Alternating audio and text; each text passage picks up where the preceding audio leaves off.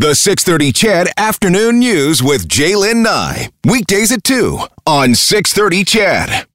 We will go now to the Alberta Legislature. Here's Premier Kenney. The situation in Alberta continues to evolve rapidly.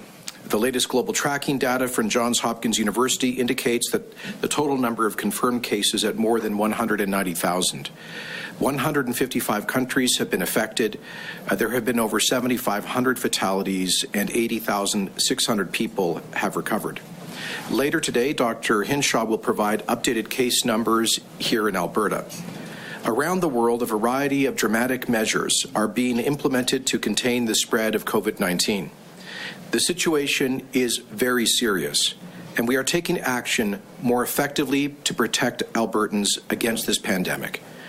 Last night, we held a meeting of our Emergency Management Committee of Cabinet, which authorized me to use all powers necessary to keep Albertans safe.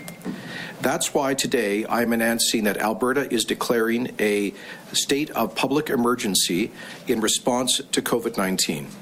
This declaration is meant to empower authorities under the Public Health Act to more effectively manage the pandemic response.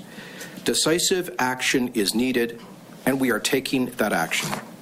The Emergency Management Committee of Cabinet met again this morning, and in response to the escalating numbers of infections, Dr. Hinshaw and her team have also recommended new measures on social distancing to contain the spread of the virus, and the government of Alberta has accepted those recommendations. So in addition to declaring a public health emergency, the Alberta government is moving forward with aggressive new measures to contain the virus. Any organized gathering of more than 50 people are to be cancelled immediately. All Albertans are prohibited from attending public recreational facilities and private entertainment facilities such as casinos, bingo halls, bars, theaters, and children's play centers until further notice. They are also prohibited from attending recreational facilities, arenas, science centers, museums, art galleries, and community centers, fitness centers, and entertainment facilities. Conferences, worship gatherings, and family events with more than 50 people, such as weddings and funerals, should also be cancelled. I also want to be clear about what will not be impacted by these measures. This order will not apply to healthcare facilities, to this legislature, to grocery stores, airports, and other essential services. Nonprofit, community, and religious soup kitchens will also be exempt from this order, as will homeless shelters. We're working with our homeless shelters on protocols to help to prevent and contain any prospective infections. Additionally, sit-down restaurants, not including buffets, pubs, delis, and coffee shops will be allowed to remain open at this time, but they will be limited to a maximum of 50 people or 50% of their authorized capacity, whichever is lower. This is the same protocol adopted by the Government of Quebec this week. Drive-through, takeout, and delivery will still be permitted. In fact, the government today has changed regulations to allow restaurants to engage in off sales of liquor to help them liquidate their inventories during this very challenging time. I recognize that these measures will have a profound impact on the lives of Albertans, but they are frankly necessary in the face of this growing pandemic. Alberta's Chief Medical Officer of Health is also advising all Albertans to take appropriate steps to socially distance themselves from others during their day-to-day lives. Around the world, a variety of dramatic measures are being implemented to contain the spread of COVID-19. That has meant social distancing and self-isolation, depending on individual circumstances. We have committed to ensuring Albertans that will have all of the guidance and support they need to meet this unprecedented moment in our history. This means acting quickly to address the indirect impacts of the spread of COVID-19 by supporting vulnerable Albertans in particular. To assist Albertans affected by COVID-19, we are dedicating an immediate injection of $60 million to support civil society organizations, charities, and nonprofits helping folks under isolation to cope with this crisis. These funds will be dispersed before the end of this fiscal year, in other words, before March 31st. And just today, I chaired the inaugural meeting of the Premier's Charities Council. I've also appointed as Parliamentary Secretary for Civil Society Jeremy Nixon, former Executive Director of the Mustard Seed, to work with our charities and nonprofits to ensure that they are helping to reach out to seniors and other vulnerable people in particular who are in self-isolation. Half of the funds will be dedicated to immediate support to homeless shelters and women's shelters to address a range of needs. Funds will also be available to address staff shortages due to self-isolation and potential additional space requirements due to public health recommendations and associated staffing. A second aspect of the funding will provide broader support to civil society organizations. $30 million will extend support services to seniors and other vulnerable community members who are isolated due to COVID-19 or otherwise impacted. They will require additional supports and services as they respond to the need to self-isolate. We will disperse these funds through the Family and Community Support Services to organizations that are already providing services in the community, like Meals on Wheels and other organizations, as well as helping to deliver, for example, prescriptions to those who need them. The Cabinet today also approved a range of emergency economic measures, which we'll be announcing shortly, perhaps as soon as tomorrow. Lastly, under the leadership of Deputy Minister Paul Winnick, the Provincial Operations Centre has moved to Level 4 of emergency preparedness and has increased staff and resources accordingly. I visited the Provincial Operations Centre last night and was impressed with the dedication and hard work of the professionals involved from across different departments, agencies, levels of government, including industry and civil society. Once again, I want to assure Albertans that the entire government of Alberta is totally focused on dealing with this crisis. This is a serious moment in our history, and COVID-19 will test all of us. But I know that this province is resilient and we are ready for the test. I have full confidence in our public health and safety officials, and we will continue doing everything in our power to contain the outbreak and to keep Albertans safe. We'll do whatever it takes to slow the spread of this virus, we've already begun planning for the recovery of our economy following the impact of this crisis. I'm happy to take your questions. What enforcement tools do you have at your disposal for anyone who does not follow these new rules? It depends on the rule, but with respect to limitations on bars and nightclubs or restaurants, for example, that would be up to local health officials to enforce those rules under the kind of delegated authorities. I note in Calgary already they brought in a limitation of 250 people in bars or restaurants or 50% of their licensed capacity, whichever is lower.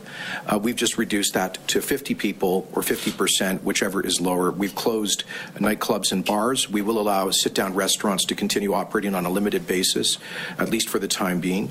Again, it would be civic public health officials who are primarily responsible. I should say that Deputy Minister Whittock and Dr. Hinshaw are available to answer technical questions as well afterwards. We're still seeing cases in some grocery stores of hoarding.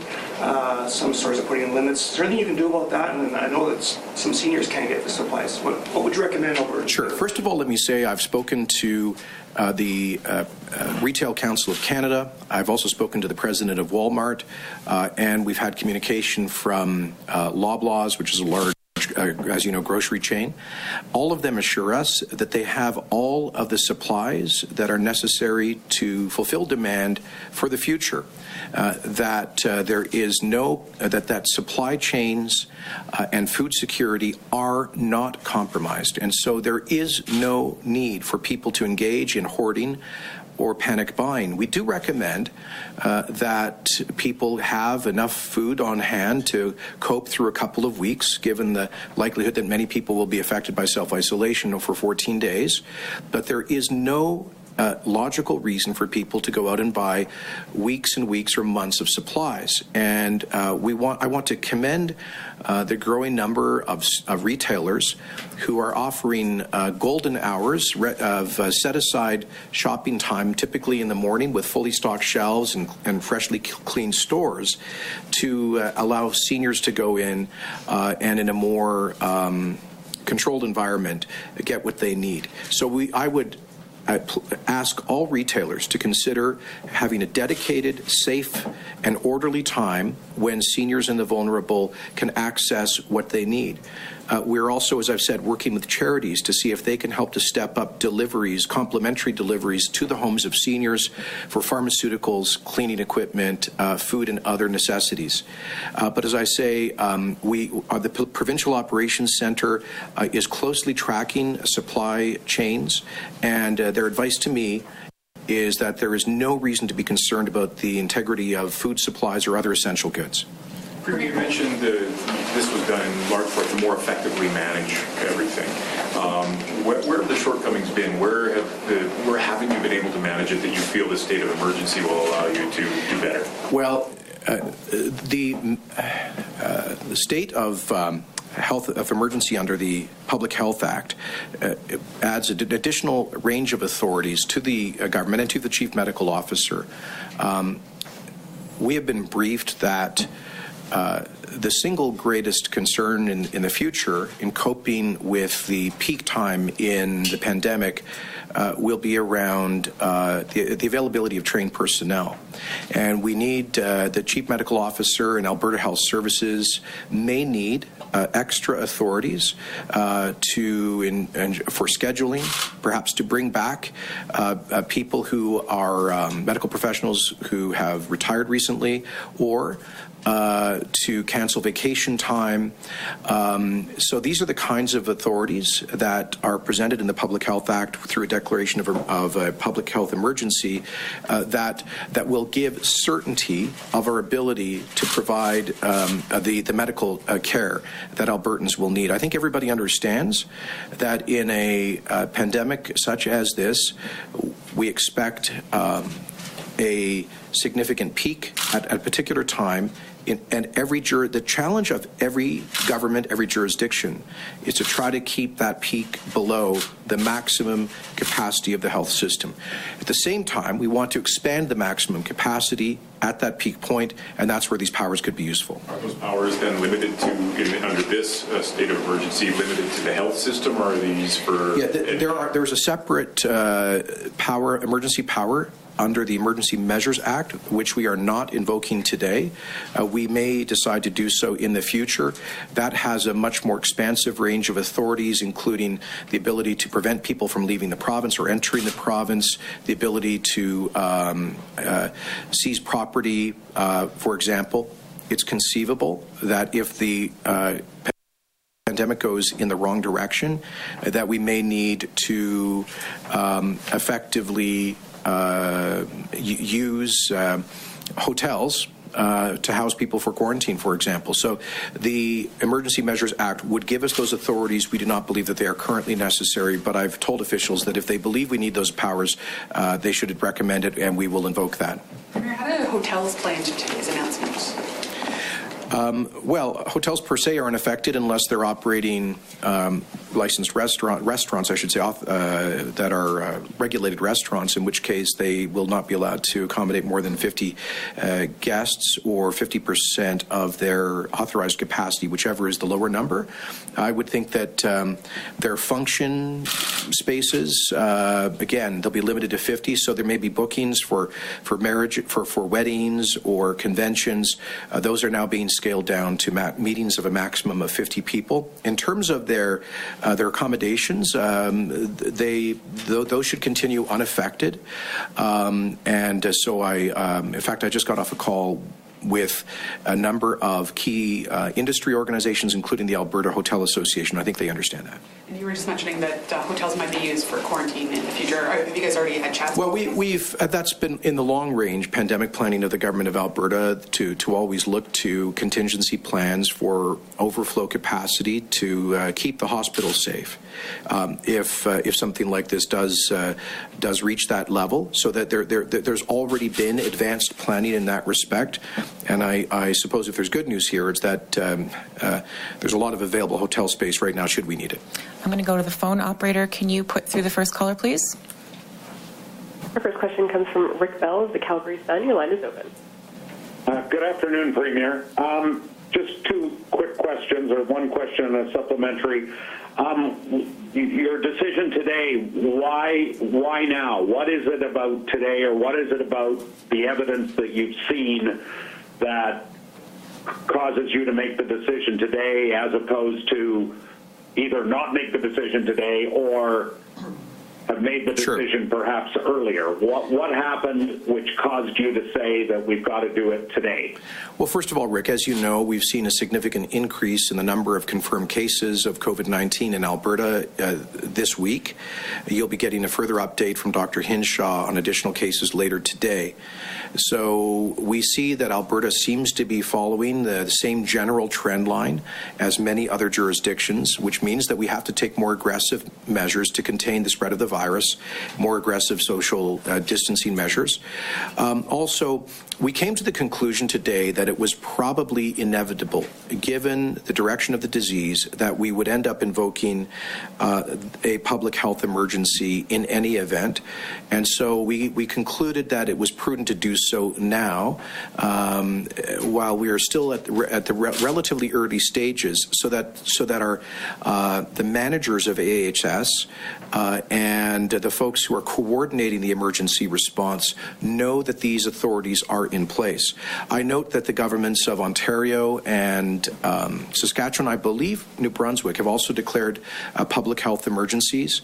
That is in part because I gather they found some difficulty in scheduling, and they've had some folks refusing to wear personal protection equipment, and they also found that in some cases collective bargaining agreements were limiting their ability to schedule people in the health system. We have not found those constraints yet, but this is a case of us being well prepared for what is coming at us. Follow-up, Rick? And just as a supplementary, when exactly do the new rules come in, particularly for bars and casinos? In other words, when do bars have to shut down? When do casinos have to shut down? Is it today, tomorrow? Immediately. When is the shutdown order? As soon as the Lieutenant Governor signs the order in council that I've authorized, I authorized that this morning at about 11:30, and the Lieutenant Governor should be adding her approval to that order in council immediately. We will, and so we would. This is effective immediately. It's effective today, and we apologize to operators of these establishments for the suddenness of this, although I think they've seen it coming. In fact, I was just talking in our consultations with industry leaders with a gentleman who said that he closed a bar that he owns yesterday because he saw this coming. He wanted to get ahead of it, and I know a number of other operators have done the same. I know that Cineplex closed all of their cinemas yesterday across the country. So I think these are thoughtful business people, and they have a firm grasp of the obvious. Operator, can you please put through the next caller? The next question comes from Tyler Dawson of the National Post. Your line is open. Hi, folks. I just wanted to ask about whether or not these closure rules affect churches or any other sort of houses of worship.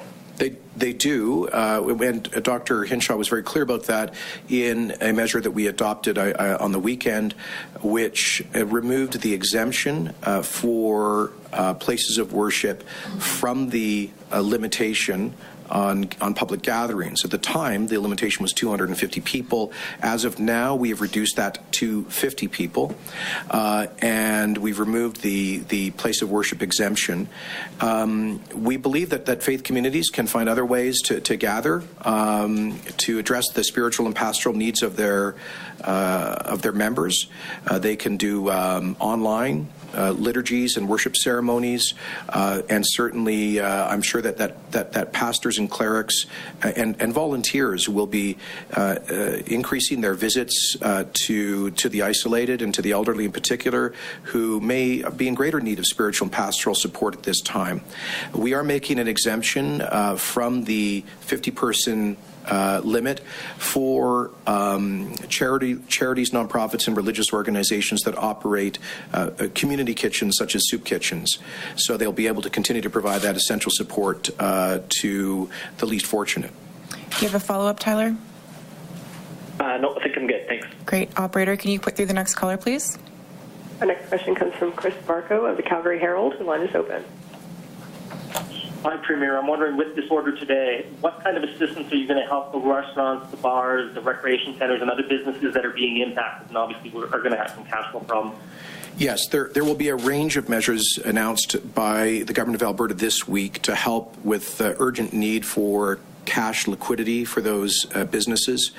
And so that will be the first package responding to the economic aspects of this crisis.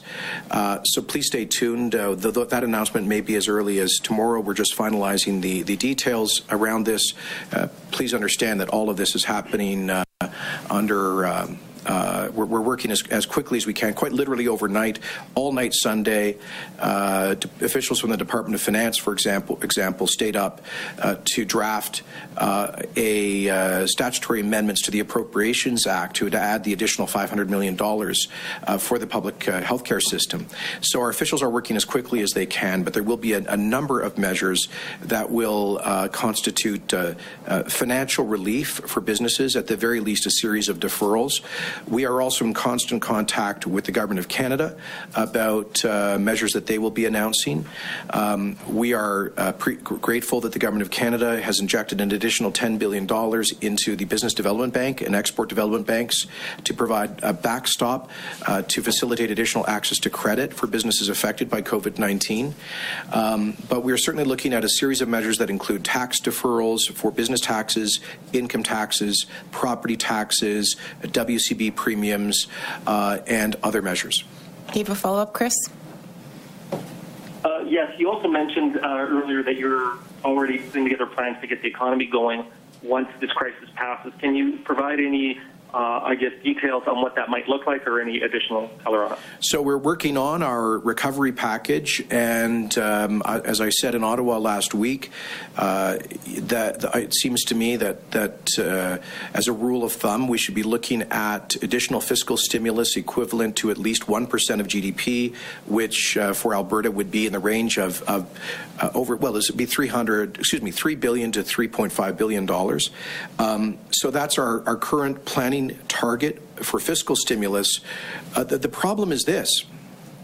We're not in an environment where conventional countercyclical fiscal stimulus will work in the same way for a couple of reasons. First of all, there is disorder in the markets.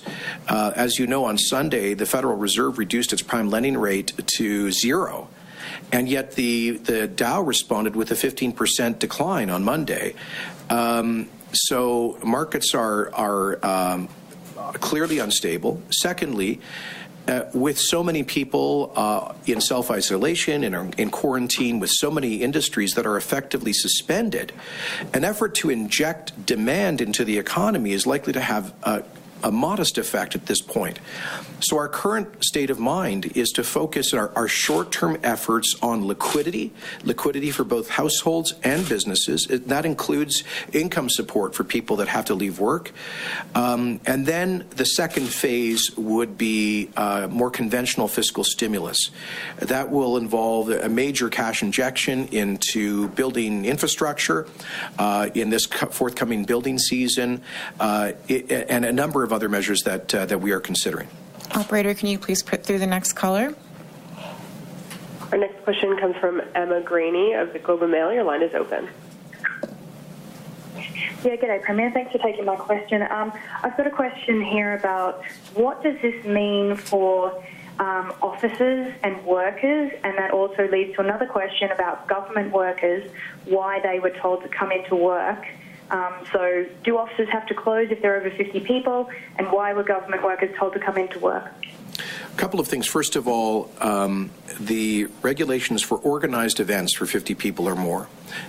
In most conventional work environments, if people aren't congregating into one meeting room, they should be able to continue to function. Secondly, we can't shut down the entire economy. I'm good. How are you? We certainly can't shut down the entire government.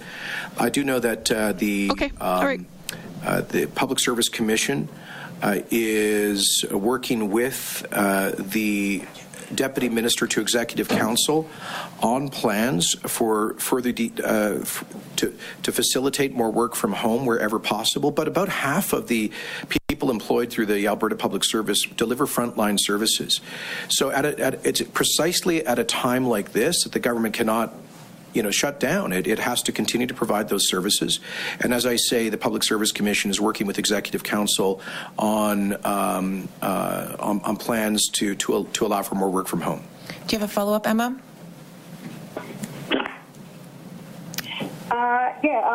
If people are, say, 60 years old or 65 years old, and they're concerned that they're being told by their employer, whether it be the government or otherwise, that they should come into work, what's your advice to those people? Should they go in or should they not? Well, I think Dr. Hinshaw's advice, first of all, is that anybody who feels any symptoms of cold or flu must stay home. And secondly, that elderly people or folks who are immunocompromised or have pre-existing respiratory illnesses should also generally try to stay home and at this time. But I'm going to refer more technical questions on that to Dr. Hinshaw, who will be up here in a couple of hours. Let's go back to the floor. Dean? You asked the Prime Minister in a letter this week for more medical supplies, masks, that sort of thing. What should we take from that? Is there we actually, Alberta Health Services advises us that they have adequate supplies to deal with this crisis. Let me commend them and their management for having been quite forward-looking in stockpiling an enormous inventory of personal protection equipment and other equipment. In fact, when the virus first broke out in China in January, AHS immediately purchased an additional 50 ventilators that we have not yet received, but they are effectively en route to Alberta. We'll be receiving them this spring. And the Minister of Health himself, Minister Shandro, has inspected the AHS warehouse and seen that there is a huge stockpile of this material. Now, having said that, management has to be very prudent about how much of that equipment they release and when, because the critical thing is that we have adequate equipment when we reach the peak of the virus later this spring as anticipated. But we're confident we have enough equipment. Of course, what the letter to the Prime Minister was about is it's better to be safe than sorry, and if we can continue to stockpile equipment of that nature, it will add to our confidence level. And I should say, of course, Dr. Hinshaw will comment on this more knowledgeably, but it should not be a secret to people that this virus is going to go away in the next few weeks or a couple of months. And so we need to start planning for the mid to long term. And that's one of the reasons we're asking for federal assistance with more equipment. If I can just follow that, it sounds like you've been given a bit of a broad timeline. I know it's hard to forecast the future here, but what have the medical officials told you about how this is going to play out? Like a peak in May or something? Or? Well, we've had a briefing on that, but I'm not going to get into technical issues like that. I should not improvise on that. I'll leave it to Dr. Hinshaw, and I'm not sure about her level of confidence on projections. But let me say that I think we could lay people understand that flus and colds diminish in the summer months with warm weather, and I think we would all expect that to happen in this case. Premier, just one broad kind of question, just when the general public hears terms like a state of public health emergency, that can bring a fair bit of unease, even more so than what they're already feeling. What do you say to them about this declaration and what that means? It means that the government is prepared to do what is necessary to keep people safe. That's all it means. People should be careful, they should be responsible, but they should be confident. They should be confident that we live in one of the best organized places on earth. We have some of the greatest professionals, and in Alberta in particular. I made this point when we started down this road 10 days ago that we have had very strong planning. We have a robust pandemic plan for the government of Alberta that was exercised just last November. We've been through a couple of very large-scale natural disasters in recent years, which has brought a very high level of interagency and intergovernmental cooperation. And I think we are as well prepared as any place on earth to deal with this. The additional authorities that we brought in today will help us as we face the challenge in the weeks to come. And with that, folks, I've got to get up to the legislature. Thank you.